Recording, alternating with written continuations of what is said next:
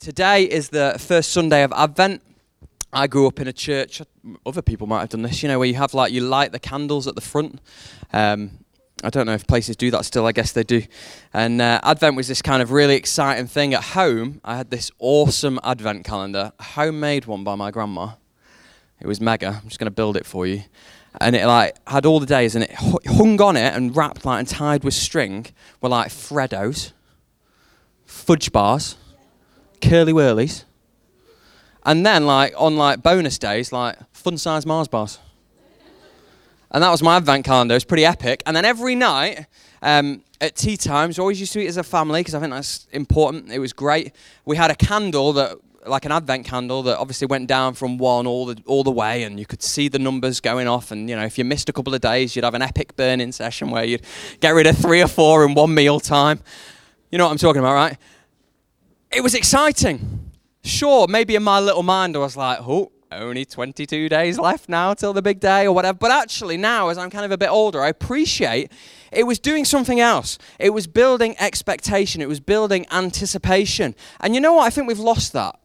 Now, I know that people have these new traditions and they do all that kind of stuff, but I don't think the new things have that sense of anticipation and excitement. It's kind of gone one way, and we've lost what Advent is all about. We even call this season Christmas season now. Well, it's not really. We're in Advent, the build-up towards that.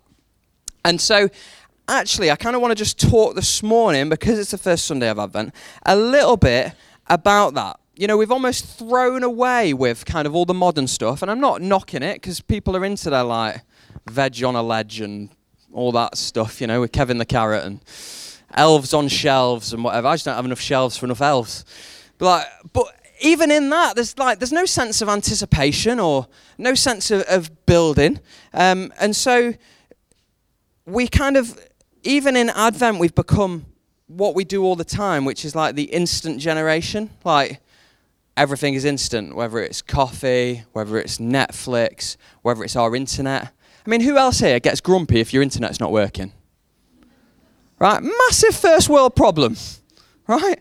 Oh my goodness, my fibre isn't working, and I only have 20 meg when I should have 40 or 60 or 80 or whatever, and you have a little meltdown because we've become this generation, this world where we don't do anticipation, we don't do expectation, we just want everything instantly. And Advent, the word means coming. It's to mark the coming of God, both the first time when Jesus came into the world, but also, and I think this is where the anticipation expectation thing, and this is where we miss it, how many of us in the season of Advent are thinking, oh boy, Jesus is coming back? Because that's what it's actually about. But we miss that, don't we? We kind of miss that, and we're just so geared around everything being instant that our attention drifts off the future. And actually, we live like that all the time. As I said, we're instant, everything now, here. We don't really think about the future and what's coming. And a couple of verses really stood out to me from the Bible. And it's 2 verses that I just want to look at, that even in the darkness of this world, that there is an anticipation, there is an excitement, there is an expectation that something is going to change. And that actually as Christians, something is different. This is Romans chapter 13, verses 11 and 12. It says this, "And do this, understand in the present time. The hour has come for you to wake up from your slumber, because our salvation is nearer now than when we first believed. The night is nearly over. The day is almost here. Let us put aside the deeds of darkness and put on the armor of light." A few years ago, it was great. We managed to get out to Washington, D.C. For a couple of nights. And I'm one of those guys that if I can avoid paying for public transport and I can walk around everywhere, I'll do it. And so I was one of those guys where it's right, we've got to get to this place, this place, this place, this place. And we were absolutely knackered, right? After that first day. Because I'm a sightseeing guy. I'm a sightseeing holiday tourist kind of guy. As opposed to I do like lying on the beach. But I'd rather go and sample culture and take in stuff. And we went to although America doesn't have much culture, does it really? But take in the kind of short history of the place and all that kind of stuff. And we were doing that. And as we were doing that, there was tons of these people everywhere handing out all these leaflets saying, Jesus is coming back. And I was like, yeah, tomorrow. I'm like, no, he's not. At least I hope he's not, because I've got DC for 2 nights. We've got a whole bunch of stuff that we're doing tomorrow. He can't come back tomorrow. He can come back the day after, but he can't come back tomorrow. And they were so adamant, and they were like, repent, because Jesus is coming back tomorrow. And I'm like, he's not. I don't think. He might do, but I can't categorically say that he is, as those guys were. And you read Romans 13 here, and I'm talking about anticipation and expectation. Plenty of times, as someone that's been involved in ministry, people have said to me, so when's Jesus coming back then? Anyone ever had that question asked at them? Like, you're a Christian, you know all this stuff. Well, you tell me when Jesus is coming back. And the answer is, of course, I don't know. What? Stop shouting. Oh, I don't know what she said. I feel like the mic's not working, which is possibly why. Okay. You've made me really paranoid. I'm going to carry on in whispers. When people ask me if Jesus is coming back, if people ask me that, I just say, I don't know. But my answer is this. With every breath that I take, I know I'm nearer.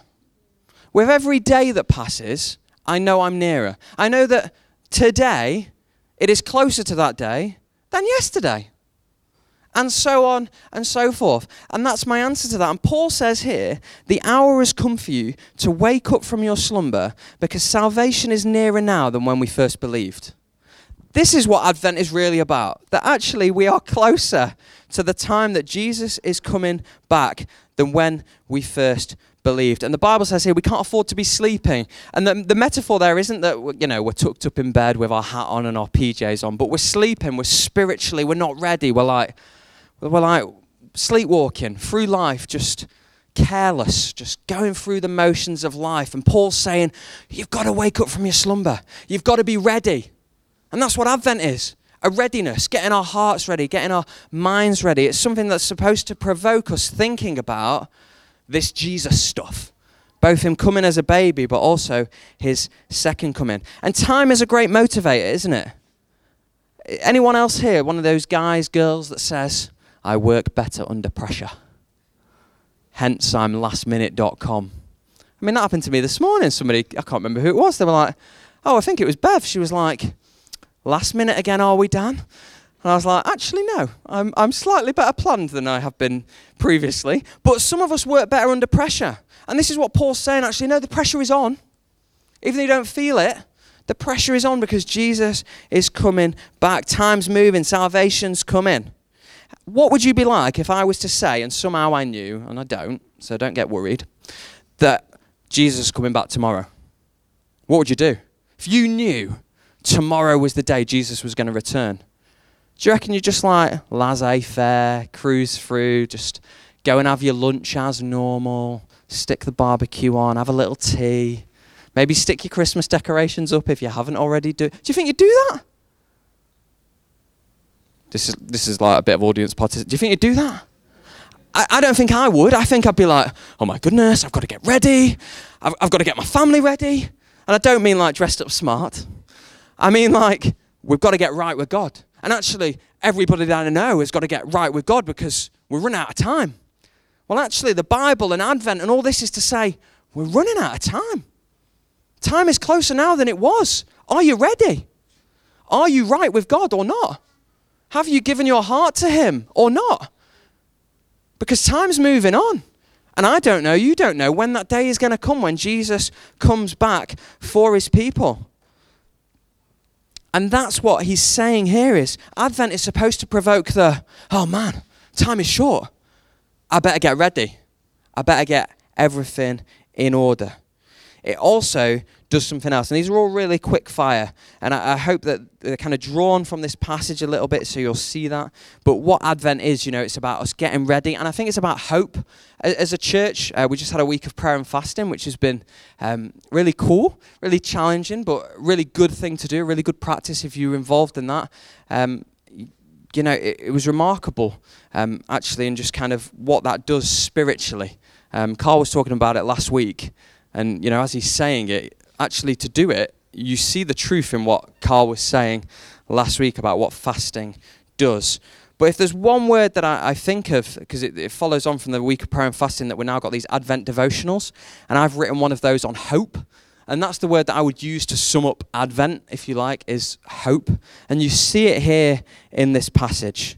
The night is nearly over, but the day is almost here. Now, you can read that in one or two ways. You can read that as a pessimist, but as Christians, I think we should be, as Carl says, eternal optimists. Of all the people in this world, we should be the most optimistic because we've got Jesus. We should be so full of hope because we've got Jesus. We shouldn't be half like empty glass people. And if we are that, we shouldn't be because we've got Jesus. We should be full of optimism and hope. And the night is nearly over, but the day is almost here. We live in a broken, full of hurt, pain, miserable world, don't we? Where there's just brokenness everywhere before that. And our hearts get caught up in that, don't they? And we sometimes feel that, whether it's health or hurting or grieving, or in all kind of ways, we get hurt. And yet Jesus was born into the world 2,000 years ago to bring redemption, to take brokenness and to bring restoration. And we actually live in something that's like the already not yet state, that already Jesus has come, he's already paid the price for you, that actually you can know freedom, you can know restoration, you can know healing. But it's the already not yet. It's not yet complete because we're still waiting for something. We're waiting for Jesus to come back. We're waiting for everything that was said that he was going to do, for him to do it.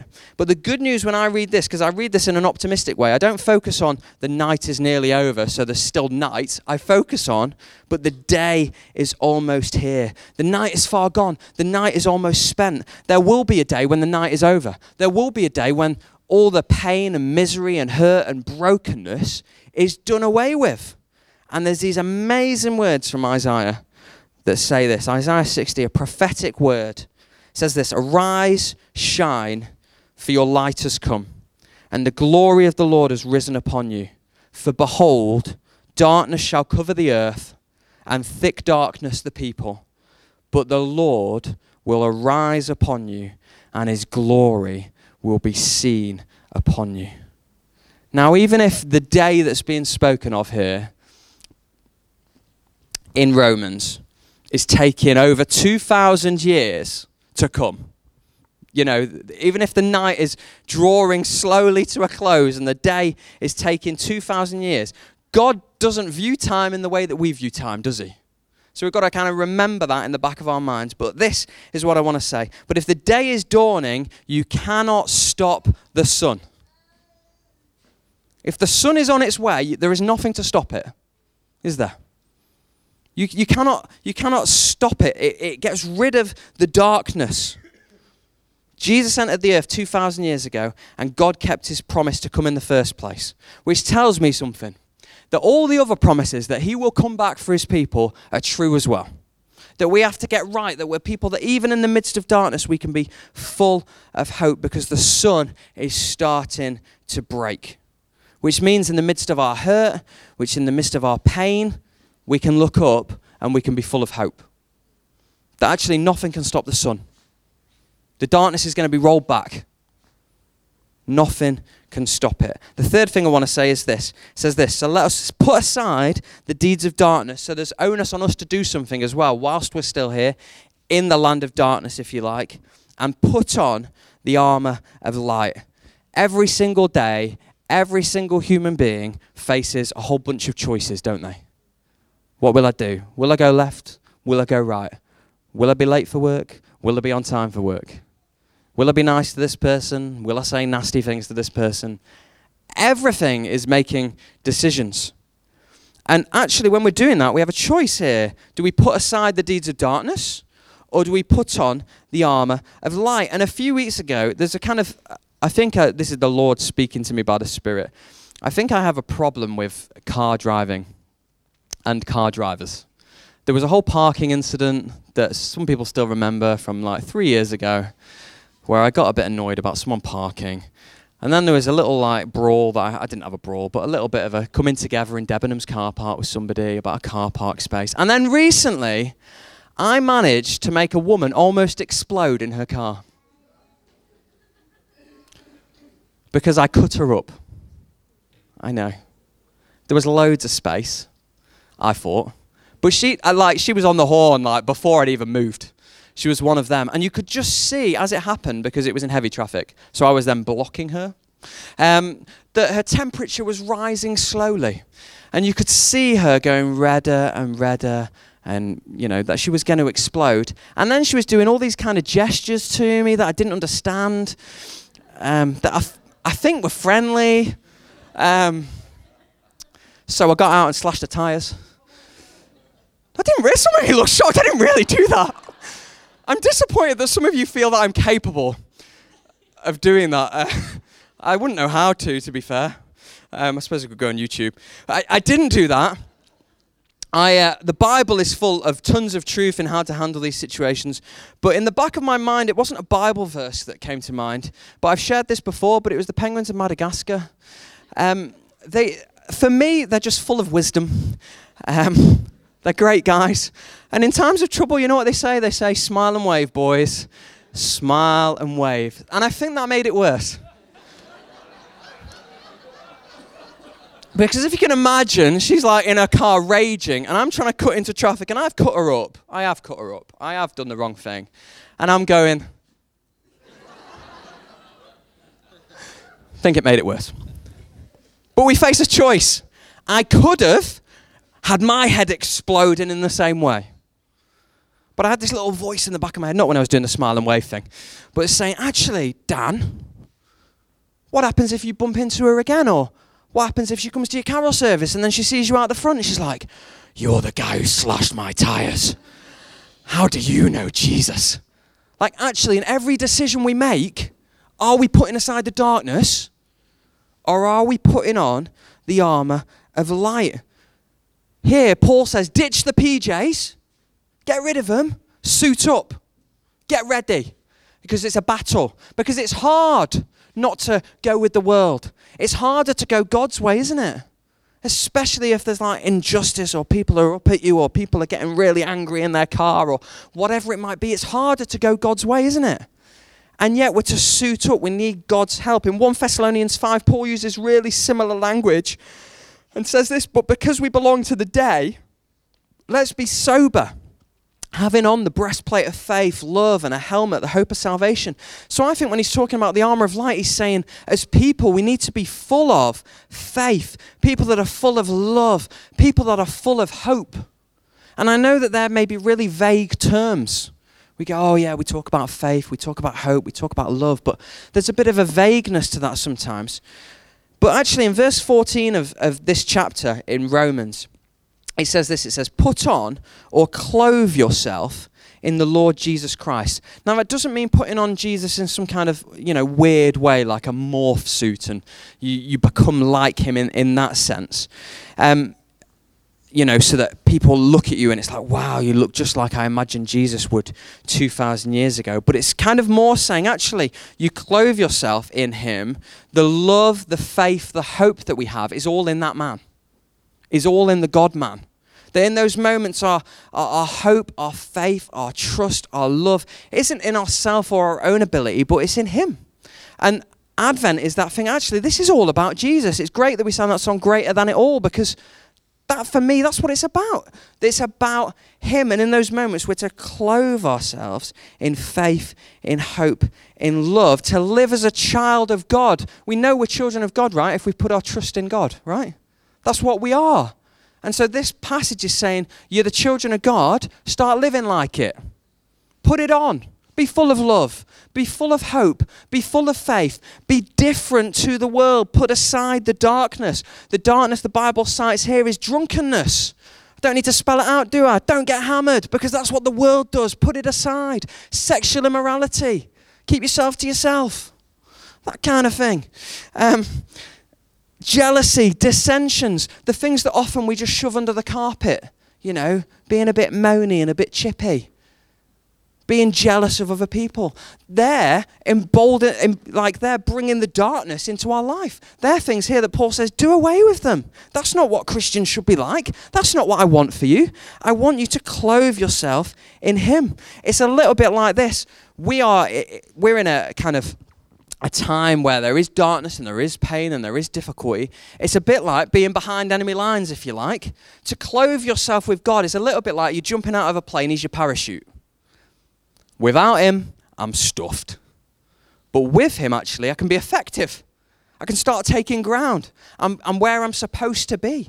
Or another image you might use is that you literally clothe yourself in him. You're battle ready. You've got everything that you need. You're equipped with everything that you need to be able to actually stand firm in your faith in what are difficult days.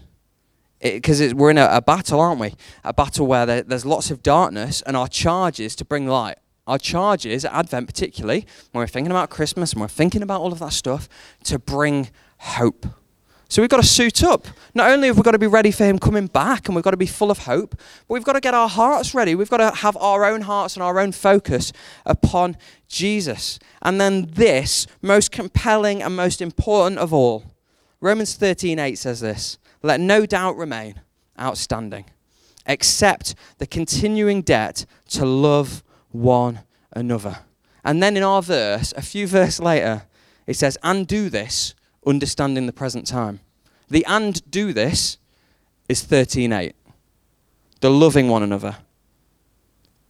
The not letting there be any other debt except for the debt to love one another. So love one another. Because time is short. Because it matters. Because we've got to be full of hope. True love, Billy Graham says, is an act of the will, a conscious decision to do what is best for the other person ahead of ourselves. That's what love looks like. A conscious choice to put the interests of somebody else ahead of our own, even at a cost to ourselves. Even when it costs us, even when it hurts us. So have no debts, Paul says, except in loving one another. Don't owe people anything other than to love them. Don't owe people a beating. Don't say, I'm going to get them one day. Don't owe them that. Don't owe people, the bitterness of your heart. Don't hold grudges. If there's people there with grudges, get rid of it. You don't need them in your life. The only thing you should have in owing people is love. Nothing else. Not bitterness, not hatred, not dissensions, not grudges, but love. It's the most telling way that you say, I'm part of the day, not part of the night. It's the most obvious way that you say, I'm someone who loves God, not loves this world and all that it has to offer me. And of course, if I was to think of one person ever who loves even at a cost to themselves, who goes out of their way to demonstrate how much they love, isn't that Jesus? Like even being born, we miss this sometimes, as a human being, for the eternal Son of God to be born like me, like that is low. Right? Like me? Oh. Like he's majestic, he's glorious, he's awesome. Now he's like me. And yet more than that, he lives a perfect life. He goes to a cross for all our baggage, all our stuff, all our sin, all our shame, that we might be set free from it all. I mean, if that's not love, I don't know what else is. That's what love looks like, and that's the love that we're called to. That's the love that actually Advent is about. Being reminded of the great love that God has for us.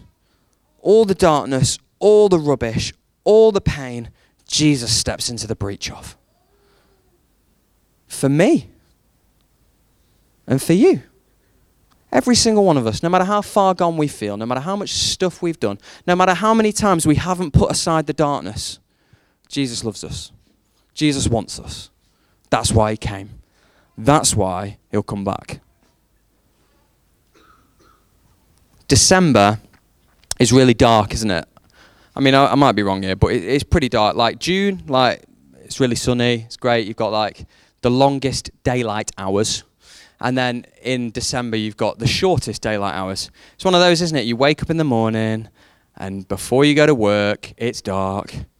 You're at work, it's light, but you're inside, so you can't do anything. And then you get out, and it's dark, and it's often wet. I mean, certainly in the northern hemisphere, it's like that, right? And it's dark, and it can be a bit, But you know what I love about December? And it's got to be December, by the way, not November, December. The lights start coming on. Oh, somebody's put the lights on their tree. Magic, come on. Oh, somebody else has done it. Somebody's gone the whole hog. And they've got music, and it's like timed with lights, and it's brilliant. And it's amazing. And you're like, all of a sudden, even on your way home, you're going on a different route to take in the fun houses. Anybody else? You're like, this street's got great houses on, we'll go down this one. And I sit in my car, even with exploding head woman just behind me, I'm smiling. Because the light, it's lighting up the darkness. There's something about it, that even in the darkest of our times, light does something. It brings hope, it brings joy. And the ultimate light, the light of the world even, was Jesus Christ. And you know what he calls us to be? Lights shining brightly into the darkness. Like Christmas lights. Lighting up the coldest, the wettest, the most miserable December on record. But shining brightly, bringing hope, bringing joy, bringing peace. So you know what, above all for me with Advent, there's hope and there's getting ready, but it's the opportunity to love relentlessly. Because I think in loving people relentlessly and loving them even at a cost to ourselves, that demonstrates who God is more than anything else. Because that's what Jesus has done for you and for me. So I want to challenge you, church, in Advent.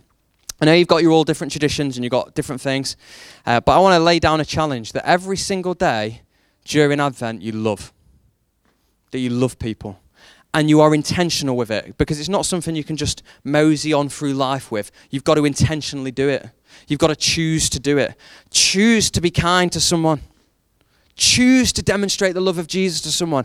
Instead of having a chocolate, it's not good for you anyway. Love. That's way better. I mean, have the chocolate as well, even bonus, eh? But love every single day of Advent. I want to set you a challenge. Try and do that. And you'll see God do things. Because as you step out in faith, God goes with you by his Spirit. And that, for me, is what Advent should be. That's an Advent challenge for you to show hope. Let me read the verse. Do this, so love, understand in the present time. The hour has come for you to wake up. It's a time to wake up from our slumber, because salvation is nearer now than the moment we first believed. The night is nearly over. The day is almost here. So put aside the deeds of darkness and put on the armor of light.